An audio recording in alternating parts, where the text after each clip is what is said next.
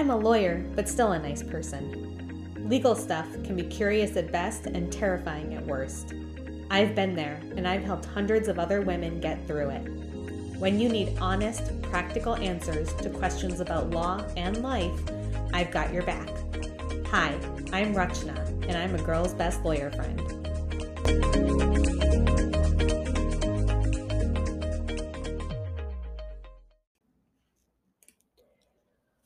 For years now, I have been curious about the answer to this golden question. What is love? What exactly does it mean to love? And after all those years of research, exploration, and discovery, what I've determined so far is this: there is no concise answer. Everyone will have their own answer, and every situation will have its own possibilities. As a lawyer, I work with women in a very specific, yet a broad array of life circumstances. There are four key traits I see in people who radiate a sense of love during their journey through drama into the lives of their dreams. And I want to share those four traits with you today. Number one, they focus on themselves. Let's start with the biggest one right away. People who exhibit love know that it means focusing on themselves. They take care of themselves, they understand their needs, and they make sure those needs are met before they give anything to anyone else.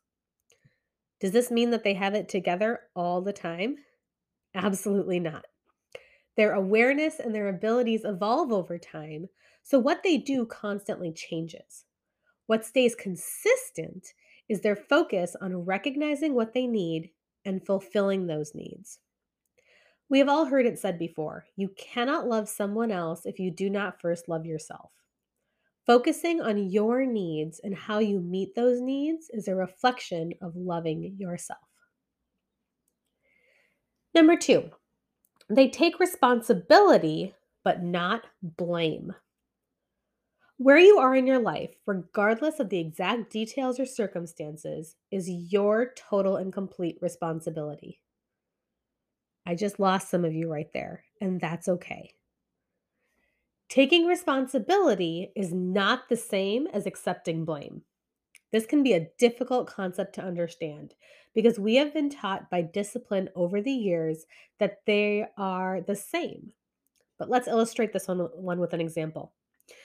I have frequently come across women in abusive relationships. They come to me after a life of isolation. Many times they have no job, no marketable skills, and no income or money in savings. They are tied to their abuser in several possible ways: through assets and debts, through children, and through complicated emotions. They want to be out of that life situation, but there are so many hurdles for them to cross to be truly free. Blame focuses on the past and asks who made that situation happen. Responsibility is acknowledging her reality, recognizing that she has a lot to overcome, and making a commitment to a better life. People who love themselves do not focus on blame.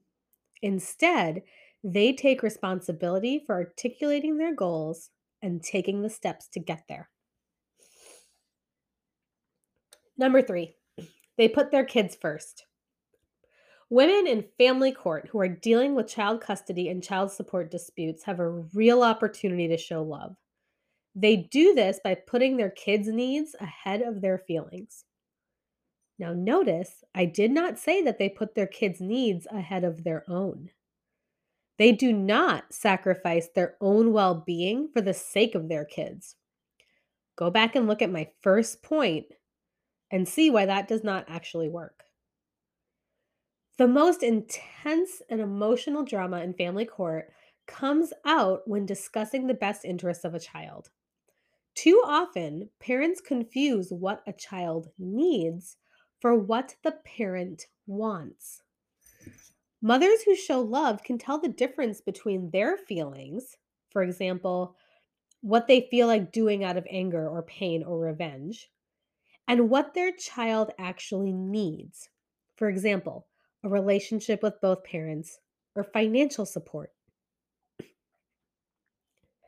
Number 4, they focus on their future. Family court makes it really easy to pull you back into your painful past.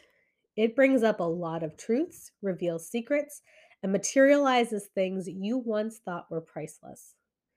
Even people going through an uncontested divorce find some dark feelings when listing and monetizing assets and writing out specific visitation schedules.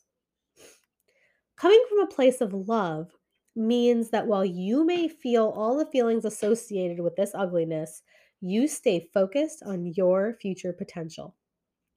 An asset may be undervalued, or you may not be getting what you think is a fair share. Once you reach an agreement, you focus on how you will use the money to jumpstart your new phase in life.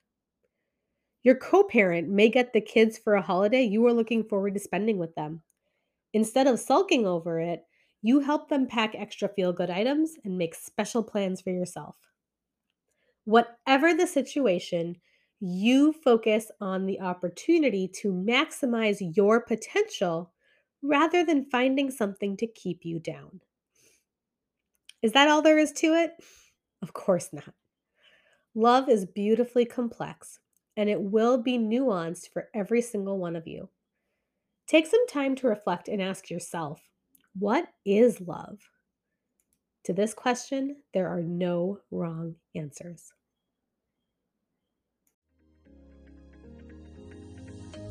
Need to chat with a friendly lawyer? Visit www.girlsbestlawyerfriend.com. And remember, the choice of a lawyer is important and should not be based on advertisements. My lawyer makes me say that.